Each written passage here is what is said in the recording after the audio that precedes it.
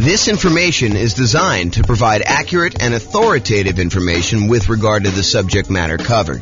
It is offered with the understanding that the presenters are not engaged in rendering legal, accounting, or other professional services. If legal advice or other expert advice is required, the services of a competent professional should be sought. Welcome to the Roseville Real Estate Investing and Real Estate Financial Planning Podcast. Learn all about investing in real estate in Roseville, California, with a combination of real estate financial planning and modeling with numbers specific to Roseville, plus syndicated, more generalized recordings of live and pre-recorded real estate investing classes, not all of them specific to Roseville. Be sure to stay tuned after the podcast for a message from our sponsors. Well, good morning and welcome, everyone. I am your host, James Orr, and this is a first class in a series of classes we're planning on doing on how to analyze deals. So what I'm going to do today is going to be walking you through how to analyze a 20% down rental property, investment property purchase. And so I'm just going to walk you through how to use the world's greatest real estate deal analysis spreadsheet. If you don't have a copy of the spreadsheet, you can check the show notes or wherever this recording is. It's also available at realestateFinancialPlanner.com/spreadsheet. You'll have to have it emailed to you. That way we can keep you abreast of any of the updates or changes we make or any of the new improvements we make in case there's an error somewhere and we need to get it out to you. That's why we require you to register in order to get it, but it's completely free. All right, so with that being said, let's kind of just jump right into it. And we're going to walk through analyzing deals. Now, realize we're focused specifically on analyzing a 20% down deal. And if you're trying to analyze a deal that's different than this, we're going to cover those in separate classes. So I'm going to try not to go too far off the rails with talking about, if you're doing this type of deal, then we're going to analyze it differently this way. If we're doing this one, we're going to analyze it differently this way. We're really just going to focus in on today, analyzing a 20% down investment property purchase, and we can do the other types of deal analysis in other classes. That's the intent. Also, it's not quite done yet, but by the time most of you will listen to this recording, because I'm going to do it well before it arrives on the podcast, but in the show notes, I'll have a link directly to a deal analysis example of a 20% down property in your city specifically. So I'll do all the analysis for the 300 cities. We'll have those posted to the website. So just go ahead and check the show notes and click on the link, and it will walk you through a web-based version of this spreadsheet using numbers from your particular market. And if you happen to be an expert in your market and you're like, James, your numbers are off a little bit here. Purchase prices are usually this, or, rents are usually this, or taxes are usually this. Go ahead and reach out to me so that I can update those, and it will automatically update that for all the modeling we do and all the deal analysis we do in the future. So that being said, let's jump into the deal analysis. So I just pulled up a copy of the world's greatest real estate deal analysis spreadsheet. I did make a couple minor tweaks. I'm working with version 2023.02. It is May 10th, 2023, as of the time I'm recording this. And so you'll get the most recent version. I'll go ahead and upload it to the website, but I did make some changes since the last update. So you'll see some of those here if you're paying really close attention. All right. So the first thing is let's put in the address. So it's whatever address you're analyzing right now, you could do this. And since this is sort of a sample deal analysis class, I'm just going to put, sample deal analysis class here as the date so that you can see that. This is just a way for you to keep track of what property you're analyzing. That way, when you're saving multiple ones, you know exactly the address you're doing. And for most folks, I would say they are not saving deal analysis spreadsheets for deals that they're not buying. So if you go and you're analyzing deals and you realize, hey, look, this is not a deal for me, I'm going to pass on it. A lot of folks are not saving those. If you make an offer on a property, a lot of folks are saving those. If you buy a property, you're definitely saving those. Or if it's an exceptional deal, if you're like, oh, I would totally buy these in the future, then some folks will save those as, this would have been a good deal had I got my offer accepted, or, had I been ready to buy, or had I had enough down payment, or whatever the version of why you didn't buy that particular property was. And then you can make some notes here to do that. Okay, so you could basically put in whatever your deal analysis thing is. I'll also point out sometimes you'll want to go in and make some modifications to the spreadsheet. Like, you always know what the percentage is for your taxes, or, whatever your numbers are around there. You could go ahead and do like a template for yourself, and then always make a new copy of your template and start there for your deal analysis, instead of trying to use the standard one that we have, which may or may not be ideal for you in your particular situation. Okay, so do that deal analysis. I'm going to basically analyze the property. It's going to be about $400,000. Whoops, not $4 million. So $400,000, and we're going to buy it for $400,000. Now, if you were able to buy this property at a discount, like let's say you're able to get it for $390 or something like that, you could basically put $390 in here, and the calculations will all be correct when you do that.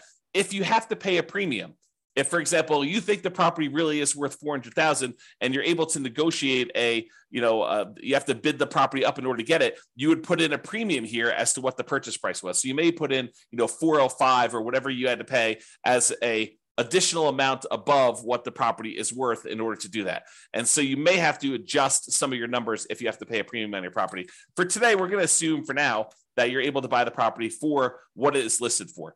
So the property's been sitting on the market for a week or so, and you're not able to go in and negotiate hard because, they're still new on the market and they think that they're going to be able to get their price. And so you're able to make an offer for the exact list price right now. If it's been sitting on the market for a little while, or you're okay, hear no on, getting your offer. If you don't really want it, if it's not that great of a deal, then maybe you decide to come in a little bit light, and you can do that there. In this case, seller concessions are when the seller contributes some money towards your closing costs, and it's negotiated when you make your offer. In this case, we're not able to get the seller to pay us any seller concessions, so I'm going to put 0 in there. But if you were able to get the seller to contribute some money to cover some of your closing costs, you'd put in whatever that number was here in seller concessions, and it would show you. And we also show you what percentage the seller concessions were. That way you could see if you're going over the number that you need for your loan type. So if you go call your lender, you're like, look, you can't have anything more than 2% in seller concessions, then you know that this number can't be more than 2% here. And you'd have to go ahead and realize that don't negotiate more than 2% because you won't be able to get any. Okay. So in this case, though, we got 0 in seller concessions, no dollars in seller concessions. And for this particular deal, I'm also assuming that you are putting 20% down on this. So you're going to put $80,000 down on a $400,000 purchase, and that's what you're putting down on this particular property. If you had put less than 20% down, if you're trying to buy this as an investment property, well, actually, I told you at the beginning that we're not going to go over these other examples. So I will cover this in another class, but realize you'd probably have private mortgage insurance if you did less than 20% down. But we'll cover that in a future class. I'm trying to stick to just analyzing the 20% down version today. All right, so closing costs. So this is a really interesting discussion. So for closing costs, you're going to call up your lender and you're going to find out what your estimated closing costs. In a lot of cases, they're not going to be able to give you an exact number. Some cases they will, but in most cases, they're not going to be able to give you an exact number. But closing costs, in my opinion, are not just the closing costs from the lender. They're not just the fees that the lender is going to charge you in order to get the deal. I also like to include in here all the other costs it would take you in order to buy this property. And that includes some things that I think a lot of folks don't usually take into account when they do their deal analysis.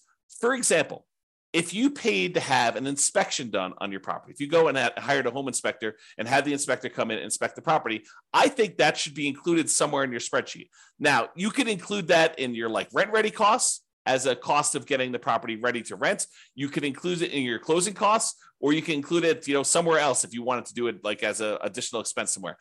I tend to prefer to put it either into rent ready costs or closing costs. Now, here's a couple other weird gotchas on that. So sometimes you're going to pay for your appraisal not on the closing settlement statement. Sometimes the lender is going to say to you, hey, we need to get an appraisal done. I'm going to send you a link to my portal for you to prepay for the appraisal using your credit card. You're going to go on there and you're going to actually pay for the appraisal there. Make sure you include the cost of your appraisal here so that you actually take into account the cost of it. Now, at some point in time, you will probably have a property under contract where you end up not closing on it, where you've gotten through the point where you've inspected the property, maybe you've paid for the appraisal on the property, and maybe the appraisal comes in low, or you're unable to negotiate an agreement on the things that need to be repaired in order for you to buy the property. And so you're going to have occasionally a property where you pay for an inspection and or an appraisal, and you end up not buying the property. So where do you put those expenses on properties that you've never actually closed on, but that you have in order to acquire the property that you're eventually going to acquire. So you might go through a property where you paid for an inspection, you paid for an appraisal, and you didn't buy the property. Those expenses, in my opinion, need to be covered somewhere. It needs to be covered as part of the investment you made in order to buy whatever the next property you're buying is. So for me, I like to include any previous inspections and appraisals I had to get to the point where I'm buying the property that I'm currently on. So I sort of associate any inspections or any appraisals I have on properties that I'm about to buy the next property with, if that makes sense. Okay. So really the intention is, look, I had to go through this one property that I ended up not buying in order to be able to buy the property that I'm now currently buying. So I need to take into account those expenses there. And I would usually either put those into rent ready costs or to closing costs. Either one of them works. It's really just covering that expense somewhere so that you know exactly what you have into the deal. Okay. So closing costs, in this case, we're going to assume that it's about 1.1%. And you call up your lender and you got those, and you adjust it so that the number, the cash amount you have in the deal is correct, or you have this rent ready cost. So let's talk about rent ready costs. What is a rent ready cost? A rent ready cost is money you're going to need to spend on the property after you acquire it to get it ready for rent. Sometimes we buy essentially brand new properties, and brand new properties still have rent ready costs. For example, a lot of my clients buy new construction properties, and when they buy new construction properties, there are things that the builder does not always provide that we need to pay for. Sometimes it's blinds for all the windows. Sometimes it is, fencing for the property. Sometimes it's new appliances, like the builder decides not to include the refrigerator in their deal, or you choose not to pay for the refrigerator from the builder because there's a premium on it. And so you have to decide what you're going to do there. So even for new construction properties, there tend to be things you need to do on a property to get it ready for rent. And usually what we do is we look at the inspection report to get an idea of the things that we need to do to a property to make sure that it's ready to go. You're always going to get, when you get an inspection, you're going to get a list of the things that the inspector believes should be handled, should be addressed on the property. You will be able to negotiate some of those, some of the time, with some sellers to get them to cover those. In a lot of cases, though, you still want the deal and you're not willing to nickel and dime the seller because there's 3 other offers behind you, and the seller's gonna be like, I'm not doing anything. You were the high bid and we have 2 other offers behind you all above asking price. And so rather than spend the $3,000 to do the work that needs yours, there's someone behind you it's $500 less than where you are. And so they may choose to not do the repairs. Or you may choose, as part of your negotiation when you make your offer that, hey, look, I'm not going to ask you for all the small stuff. If there's something major that comes up on inspection, then we'll definitely have to discuss that. But if, the inspector says, look, you need to replace this broken faceplate on a light switch, I'm not going to ask you to do that. Right? That's part of your negotiation in order to get your offer accepted. So there are going to be things you're going to need to have done on a property. That's where you put that number in rent ready costs. You put all the expenses you need to do in order to get the property ready to rent in rent ready costs right here. And so, even if you're buying a brand new property, you're probably going to have at a minimum $1,000. So, to put $0 in here, I may have had, trying to think about this. I'm going to estimate because there's no way I could do it exactly, but maybe 3 properties in my entire career that had $0 in rent ready costs. And they were like the exceptional properties where someone lived in the property and every little thing was handled already on the property. It was in perfect condition, better than new, so good that you walk in, you're like, there's literally, I can't spend $1 in here. But that is so rare. In most cases, you're going to have some money that you need to spend on in order to have rent ready costs. Okay. So rent ready costs, you put them in there. Now, we're going to go down here in a second. We're going to look at different rents on this property. I'm going to show you what it looks like here. But this would add up if you had cumulative negative cash flow. So let's go ahead and assume for a second that you're only able to get, I don't know, let's call it $2,800 a month of rent on this property. Okay. So now you've got negative cash flow. You put in, we're estimating, it's not true, but we're estimating for this particular property that you have $2,800 a month in rent on it. And you can see from it that you have negative $329 per month in negative cash flow. So what then happens is this calculation, this is actually going to go calculate how much cumulative negative cash flow you have over the entire ownership period of the property. And if you want to see how we do that calculation, I'll go into overrides and we'll show you all what's going on here. So if we go look up the cumulative negative cash flow, just scrolling down until I find it. So here it shows you what the negative cash flow is per year on the property in the first year. So this is showing you that it's negative $3,948 in negative cash flow in the first year on the property. And you could also see here, this is the little spark line. The spark line shows you, the red dot shows you where it's negative, and then you can see where it eventually levels out and you have no negative cash flow on it. Okay, so first year, about negative $4,000. However, in year 2, your mortgage payment stays the same, right? Your principal and interest part of your payment stays the same. Your taxes, they go up a little bit. Your insurance, that goes up a little bit. Your rent on the property goes up a little bit. And so a lot of the expenses on the property, which are tied to our estimate from rent, like vacancy and maintenance and property management, those all go up a little bit. But overall, your cash flow tends to improve because your rent goes up. Let's call it 3%, which is what I think we're using here. But your property, your principal and interest part of your payment remains fixed. And that's the largest part of your expense. So what tends to happen is your cash flow tends to improve over time. In this case, because we had negative cash flow to start with, it becomes less negative. If it was positive, it would become more positive. Okay. So in the first year, we had almost $4,000 negative cash flow, but in year 2, we only had negative $3,310. And in year 3, we only had negative $2,652. And in year 4, we only had negative $1,975. And in year 5, whatever it is, we had negative $1,277. In year, whatever this is now, 6, negative $559. And then by the time we get to this year, year 7, we have $0 negative cash flow. So what the software does is it actually sums up all of these numbers for you and tells you what the total amount, the cumulative total of negative cash flow you have over this entire period until you no longer have negative cash flow. So we estimate that you're not going to have negative cash flow on this property. And what it does is that in order to help you be more conservative in your investment, it says, look, if you're going to have negative cash flow on this property, it is more conservative. It is prudent for you to take the total amount of negative cash flow that you're going to have for owning this property and to set it aside when you buy the property as part of your initial investment. Why do I say it that way? Why do I say that your negative cash flow is part of your initial investment? Because what negative cash flow really is it's deferred down payment. And the easiest way for me to show you this is to show you what happens if you put down more.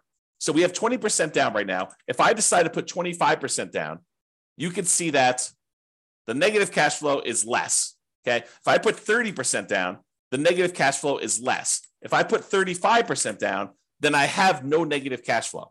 So really what negative cash flow is it's saying, look, if you had put 35% down, you wouldn't have negative cash flow at all when you bought this property. But because we're choosing to buy a property with less down payments, we're deferring the down payment that we could have put down up front. Now we're choosing to pay that over time in the form of negative cash flow. Another way of saying it is you could go find a better deal if you could find a better deal. But if you're saying, look, I've gone and I've looked at my marketplace, I've analyzed 100 deals, and this is what deals are in my current marketplace with this interest rate, even if I'm looking for the best deals. Sometimes that happens. You could choose to go to a different market. You could choose to apply some of the 88 strategies we have to improve cash flow. Or you could say, look, based on the criteria that I have, the deals that are available in my marketplace, the interest rate environment that we're in, the rents we're able to get, all of those things say, look, if I put 20% down on this deal, it's going to have negative cash flow. And so really what I have is deferred down payment in the amount of $13,721. Okay. Now, what I want to point out to you is it better for you to put the 20% down or to put aside or to put more down and not have the negative cash flow? So in this case, we would have to have $13,721 set aside to address any negative cash flow we had in a particular marketplace, because in this case, we chose to put 20% down. Okay. So it's $13,721. Let's call it $14,000 just to round up. So if we had put 25% down, we went from $80,000 down payment to $100,000 down payment, which means that we put an additional $20,000 down. We had $14,000 in negative cash flow, or now we can put 25% down and we have $20,000 more and $100,000 down total, and we still have negative cash flow. If we put 35% down, which is about, let's do 34% and see where it is. 34%, 33%. Okay, so 33%. So instead of putting $80,000 down, we could have put $132,000 down and not had negative cash flow. In other words, we could have put $52,000 more down to acquire this property, or we could have set aside $14,000 to address the negative cash flow issue.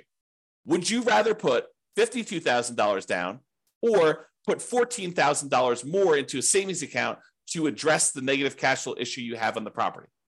The choice is yours, right? Because you could have put $52,000 more down, or you could have put $14,000 aside in order to address the negative cash flow. That's the difference, right? That's the difference between putting it up as down payment or setting it aside as deferred down payment in the form of negative cash flow over time. Okay, so let's go back to 20% down. We've had that discussion.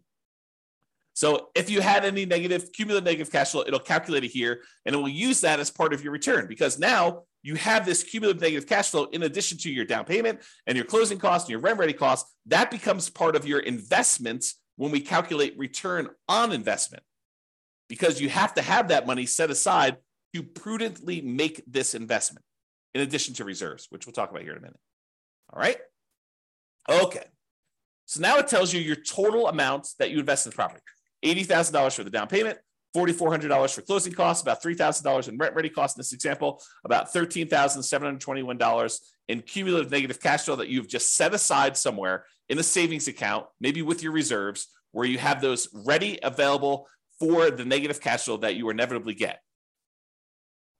I don't want to confuse the issue. However, this is probably not the amount of money that you will need for your negative cash flow, because we do have some cash flow from depreciation. When you buy a rental property, you get tax benefits of owning the rental property. Those tax benefits can be used to look like cash flow, cash flow from depreciation. The tax benefit is called depreciation, so we call it cash flow from depreciation. So you could actually say in each paycheck you get from your job, you say, look, I know at the end of the year, I'm going to get this depreciation benefit by owning this rental property. So instead of actually just waiting to the end of the year for my tax return to be done and getting a refund by overpaying my taxes, what I could do is I could go into my job, my employer, go to HR and tell them, look, I would like to make some adjustments to my exemptions because I know that I'm getting about this amount back on my taxes at the end of the year. So I can adjust my exemptions so that I get more in each paycheck that I could then use to address the negative cash flow on the rental property, or to supplement positive cash flow if you were getting positive cash flow. It doesn't have to be negative. So in this case, it shows you that using the below market rent that we just put in here for this example, that negative $329 in cash flow plus $206 in cash flow from depreciation, which we've estimated based on our effective income tax rate. So you have to put it in here to estimate it. It's based on your actual income tax rate. But in this case, we just use an estimate. You can put whatever your number is here. So now we're saying that $206 is expected to be cash flow from depreciation, negative $329 from cash flow. So really the total between these two is the sum of these, or negative 123. So it's not really negative 329, it's really negative 123. So this is conservative. Okay, that's why we're saying it's more conservative to do it this way, even though really you're not going to have anywhere near that much negative cash flow. It's going to be more like negative $123 a month instead of negative $329 a month because of the tax benefits, the cash flow from depreciation. All right. I think I covered that. So this calculates your mortgage amount. Then you're going to call up and you're going to get your mortgage interest rate from your lender. In this case, since we're putting 20% down, it's probably going to be in the 7% range right now, maybe even a little bit more. All right. So that's going to adjust your cash flow a little bit too. We're going to do a 30-year loan, 360 months. You'd get that from your lender too. If you're going to decide to do a 15-year loan, you'd get that. It'd be 180. In this case, we're doing a 30-year, 7% down, 7% interest rate, 20% down loan to do that. If you had private mortgage insurance, you put it here. We're not going to cover that today because you put 20% down and you don't have private mortgage insurance when you put 20% down in the property. Then the income of the property. So I had put this arbitrarily low to have this whole discussion about cumulative negative cash flow. In this case, let's say that rent is $3,200 a month, which means that you're getting a slightly negative cash flow on this particular property as of right now with the current assumptions. Okay, so it's showing you what your negative cash flow is so far, which we're going to make some adjustments here. It's actually going to change a little bit. All right. Vacancy rate. So vacancy rate is not an exact number. And I'll give you an example to prove this to you. let's say you have a property whose rent is really $3,200 a month. That's fair market rent. But let's say you decide you're going to rent this property. You really want to have no vacancy. So you're going to decide to rent this for $1,000 a month. It's supposed to be $3,200 a month, but you're going to decide to rent it for $1,000 a month. Are you going to have a lot of vacancy if you're advertising a property at $1,000 a month? Probably not. Your vacancy is going to be very, very, very, very low if you do that.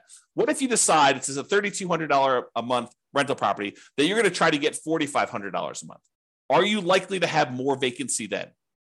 Sure, you're trying to get above market rent to do that.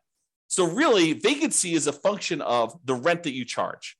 And rent is not exact either. In most cases, rent is a small range, right? No two properties are completely identical, and no two people are completely identical. And so rent tends to be this slight range. It could be really $3,100 to $3,300 or $3,000 to $3,400. So there's this range of what rents could actually be.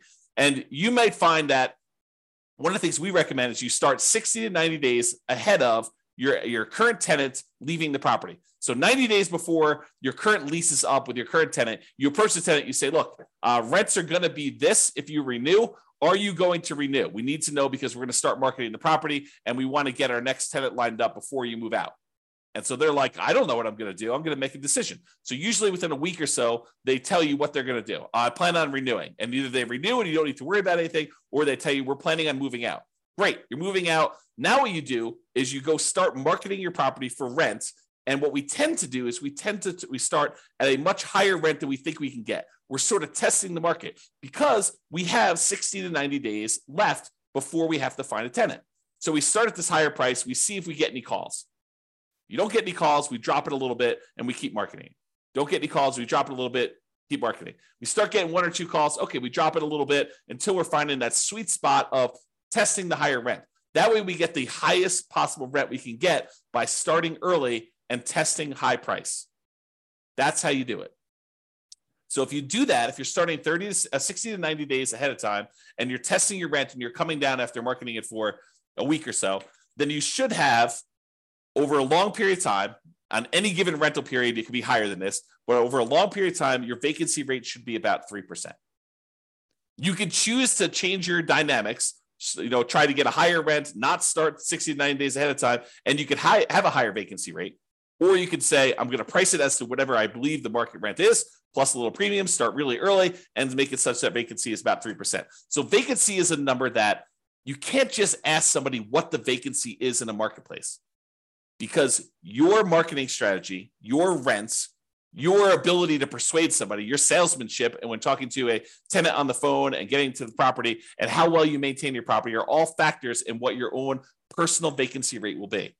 Sure, you can use the vacancy rate for a market as a guide as to what we're seeing, but that should help you adjust your other metrics too, not just vacancy.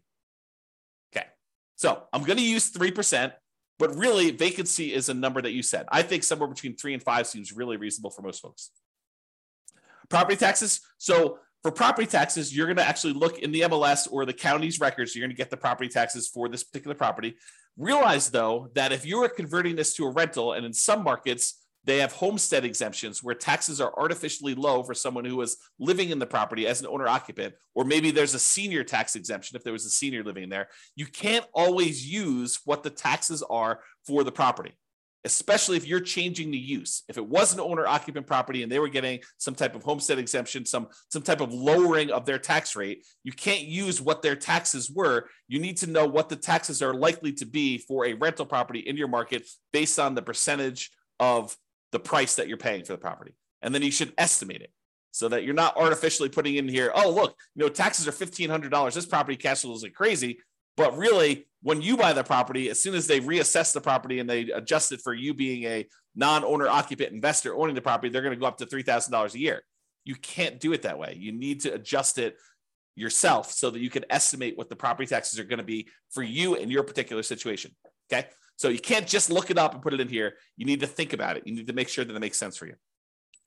All right. Property insurance. You're going to call up your insurance agent. You're going to get a quote for a property. Usually what we do is we get a quote for a property like this. We're looking at, in this case, $400,000 properties. So you're going to talk to your insurance agent and say, look, I'm looking at properties between $350,000 and $450,000. They got these types of characteristics. what is a property insurance quote that I could use for those? And what would it be if it was on the low end, the 350,000 side, or what would it be if it's on the high end of the 450,000 side? And you're going to get an estimate from them. Now, if you decide you're going to pursue this property, like you're about to write an offer, or you are, under contract to buy the property and you're in your due diligence period, this is when you firm up your numbers. You're not calling, in most cases, you're not calling your insurance agent every time you're analyzing a deal. You're not making, 15 calls a day to your insurance agent to get 15 quotes on 15 properties that you're really not super serious about buying. You're just analyzing them to find out if it's a deal you should pursue or not. So you're getting estimates, you're using those. And then once we decide to move forward with the property, either before we make an offer, if you're a little bit less sure about insurance and stuff like that, or in most cases, when you're a little bit more sure and certain and you've got some experience, it's usually during your due diligence period after you've put the property under contract. Okay. So you're going to estimate that. This is actually a little bit low. I'm going to put it up here. We'll say it's $1,800. In fact, that may even be a little low, depending on the insurance policy you get and how much of the risk you're taking on yourself. We did a whole class on insurance, which we'll probably do another one where we talk about like how your insurance rates can change based on your situation, how much risk you're willing to take on yourself and your premiums. Okay. In this case, there's no HOA. So we got that. So we're down to negative $41 in cash flow. If you have any utilities that you're paying as a landlord, you put those in here. If you have any other expenses you're paying here for the property, like snow removal or something else that you're paying for, you could put those in there as other expenses. Maintenance on the property. So I separate out maintenance and capital expenses. We have a whole class on how to calculate what number you should put in for CapEx. Some people choose to include it in maintenance, but you'll get a feel for this over time. But part of it is you need to look at the dollar amount that you're doing and make sure that the percentage makes sense to you. So if you figure out, what the maintenance you expect to have on the property, how many on average, plumber calls and electrician calls based on the condition and the age of the property, the effective age of the property. You'd want to estimate this, carpet replacement or flooring replacement on a property between tenant turns, how often that's going to happen. You can estimate all this for maintenance and make sure that your number makes sense there. I'm going to use 10% for this case. I think that's in the ballpark for a lot of properties, especially newer properties. However, if you've got a much older property, this number could be twice that. So just realize that, that this could be a wide-ranging number depending on the quality of your property, and realize that you need to adjust for that. The capital expense number, when you go through the capital expense worksheet, you'll see that this number is usually pretty significant because you should be setting aside money for that roof. It's coming. You're going to need to replace the roof at some point. That you're going to need to replace the furnace. You're going to need to replace the air conditioner. So you got a budget for these things. Those are examples of capital expenses that are coming. And the life cycle of these things generally. And so you could say, look, roofs last about 20 years in my marketplace or whatever it is normal in your marketplace. And so you need to take the price of a roof, adjust for inflation out into the future and say, it's 10 years old now, so I only got 10 more years left on it. Or it's brand new, I got about 20 years left on it, and adjust the price you're paying 20 years in the future with some inflation in there and calculate what you need to set aside. That's the whole CapEx class. Go watch that one for details on how to get this number. All right. And then management. In this case, if we had a professional property manager and they were charging us 10% of gross rents, this would be negative $41 a month. In this particular case, I'm going to say you're managing it yourself, and that significantly changes the cash flow numbers. We went from being negative $41 a month to now we are positive $269 a month, and we no longer have that cumulative negative cash flow thing either because we decided to self-manage. If you're going to hire a professional property manager, put this in here. If you're going to say, look, I actually have some hard costs of doing property management. I need signs, I need lockboxes, I need all that stuff. And you want to set aside a certain number in here. Maybe you decide to put in, not 0.5 there, 0.005. Hey, look, I need to set aside probably that's even a little high. Let's do 3.5.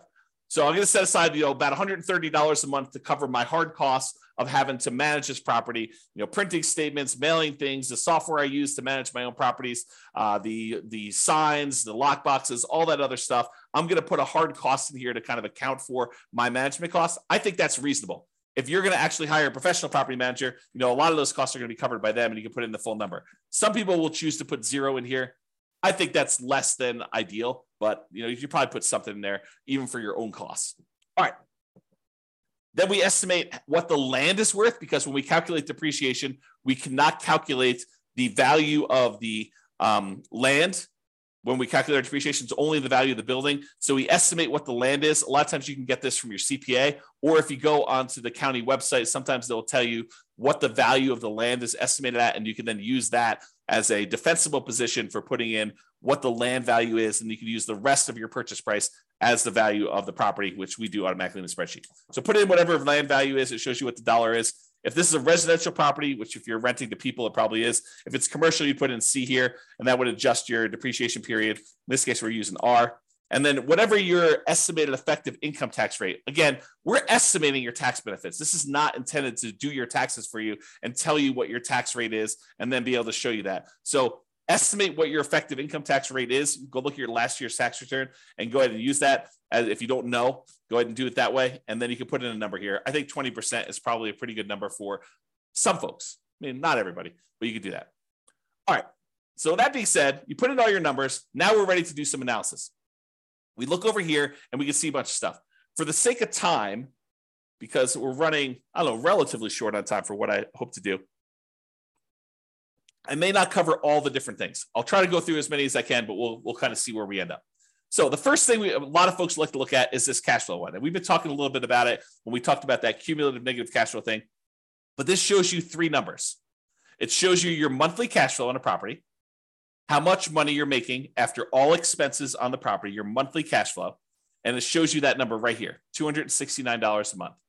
It also shows you your estimated cash flow from depreciation, that tax benefit you get by owning this rental property.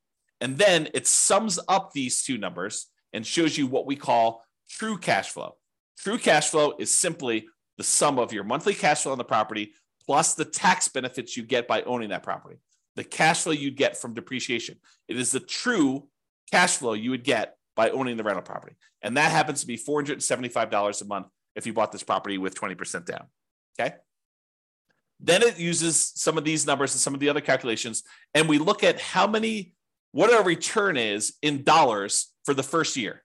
So if you want to see the first year, if we just look at the raw returns, we're making about $12,000 from appreciation. The tendency for property values to go up, we're estimating a 3% appreciation rate. And so we're making about $12,000 from appreciation. Now, this is true whether we are just looking at the dollars for not including reserves, and if we're including 6 months of reserves, or if we're including 12 months of reserves. That's what these three different ones are. This is the total return you're getting in dollars if you have no reserves at all. This is the return in dollars if you have 6 months of reserves, and this is the return in dollars if you have 12 months of reserves. And so it shows you the difference in returns for those calculations. Appreciation is the same for all three, okay? Then cash flow shows you have $3,229 per year in cash flow by buying this property, and that's the same for all three. Then how much you're paying down on the loan, your debt pay down, that's the red bar. $3,251 is how much you're paying down on the loan in the first year on this property. And that's the same. And then that cash flow from depreciation, this number times 12, basically. And it shows you it's $2,473. That's your cash flow from depreciation. Then you have no reserves in the first one, so there's no gray bar. But there is a small gray bar here showing you what the return you're earning on the 6 months of reserves that you set aside. So we assume that if you're going to have 6 months of reserves, you're setting that aside in some type of account where you're earning a return. And for the 6 months one, we use 1% as the default. So you're earning 1%, you have it in some type of savings account. So you're earning $340 per year on setting aside 6 months of reserves. Then if you decide, look, I want to put aside 12 months of reserves, but because I don't need the full 12 months at any given time, I could take the majority of that and I can invest in something a little bit more aggressive, like stocks. And so you might be able to earn 7 or 8%. Let's call it 8%. I think that's the default. And so you're earning $2,721 per year on setting 12 months of reserves aside in the stock market. Because we're going to set those reserves aside, we're actually going to take into account the return we're earning on those reserves.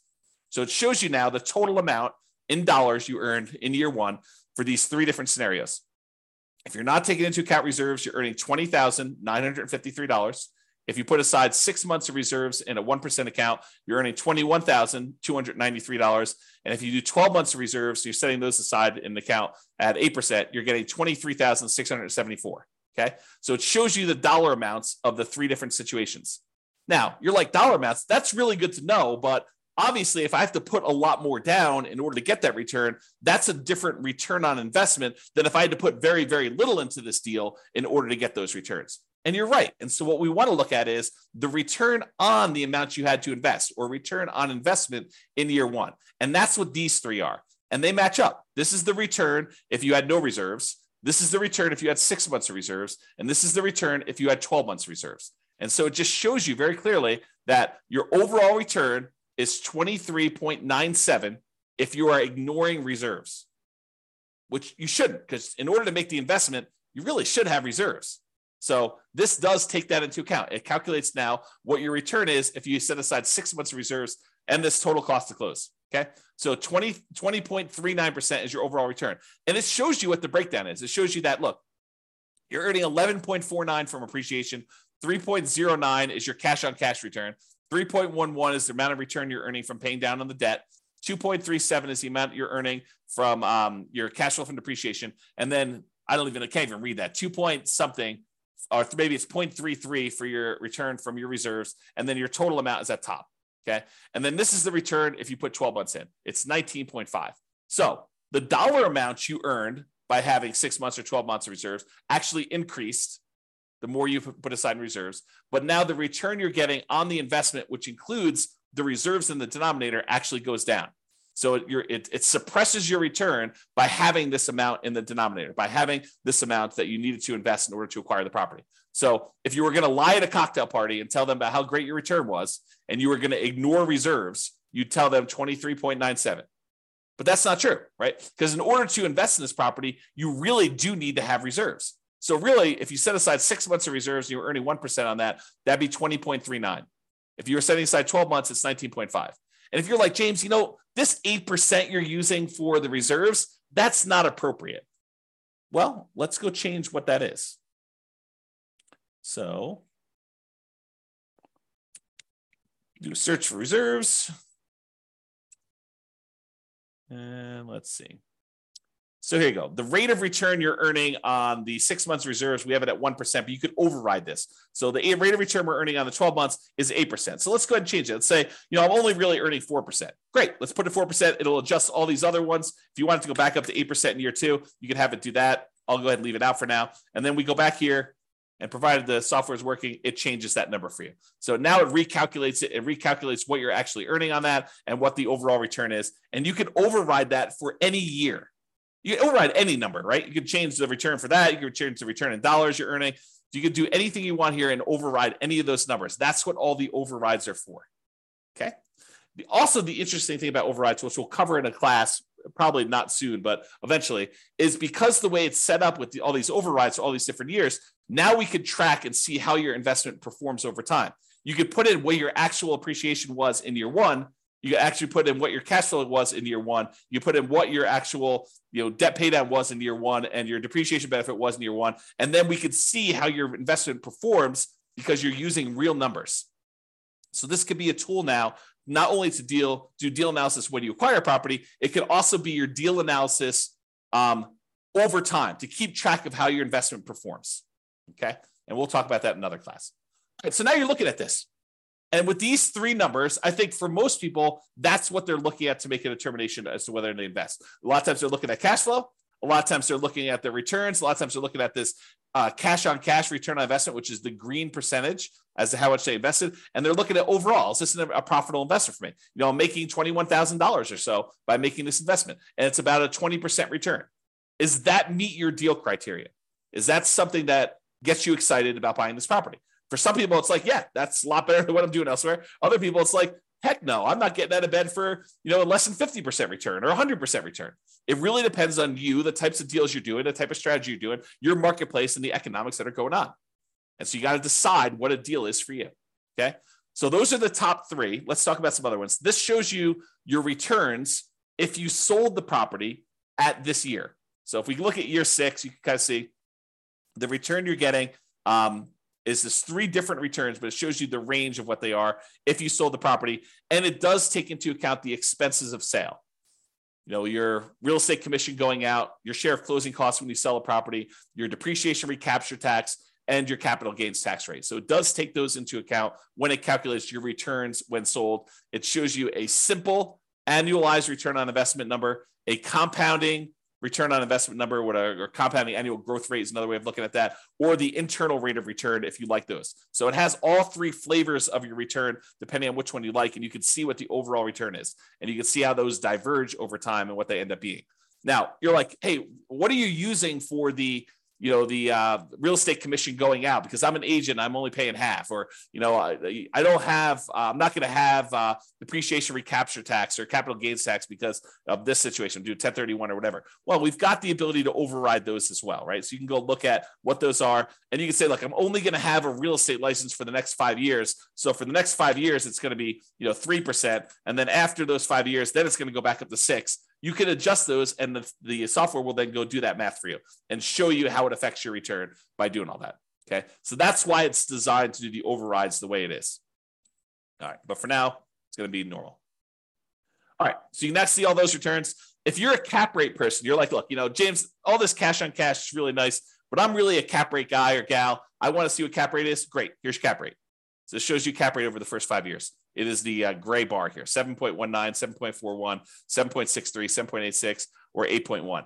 And this green one is your cash on cash return on investment. And some people like to look at the differences between those. So they're plotted on the same chart for you if you want to do that. These are the same numbers that are here though, right? So we're showing you the numbers for this return on investment number without the reserves.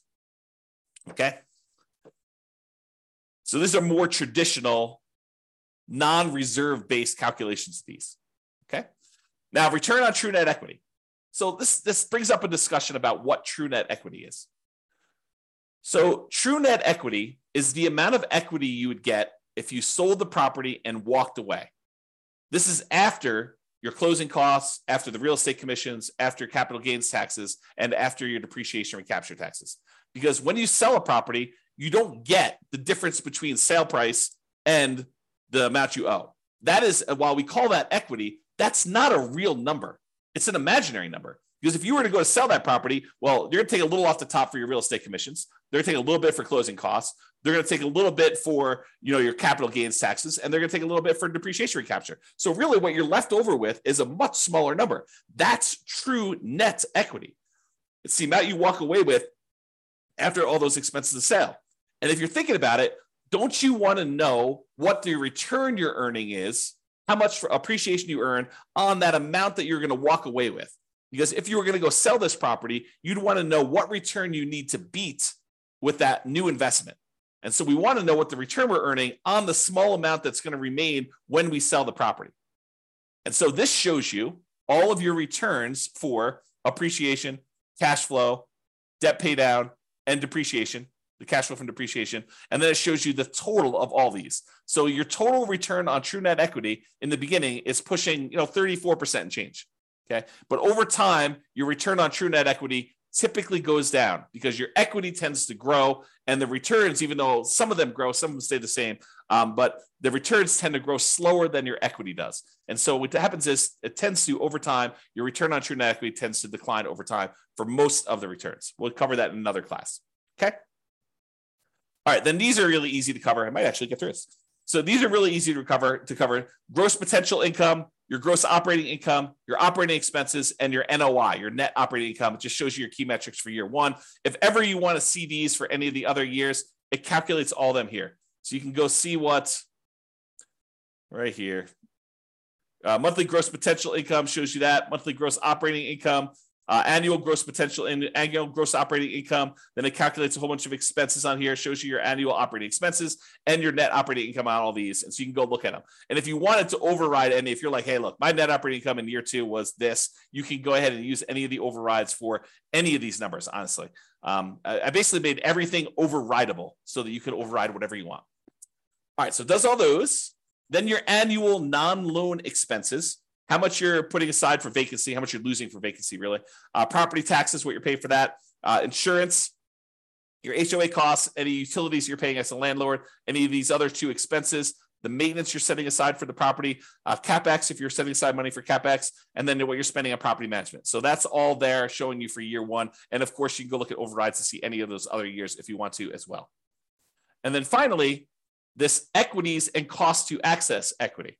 So ignore the dotted lines for a second and just look at the solid lines that are going up to the right. The darker section is your true net equity. It's that one we discussed over here. It's the amount of money you get when you walk away after sale, after taking into account real estate commissions, closing costs, capital gains taxes, and depreciation recapture tax. So it shows you how much dollar amount you'd have for that. So looking over here on the left side, you can see the dollar amount. It's about, I don't know, whatever this is, $60,000 for the amount of money you'd have in your equity, your true net equity. And that tends to increase over time. Now realize your cash out refi equity is how much money you could do a cash out refinance for a loan. And that usually is up to a maximum of 75% loan to value. You can adjust that percentage here.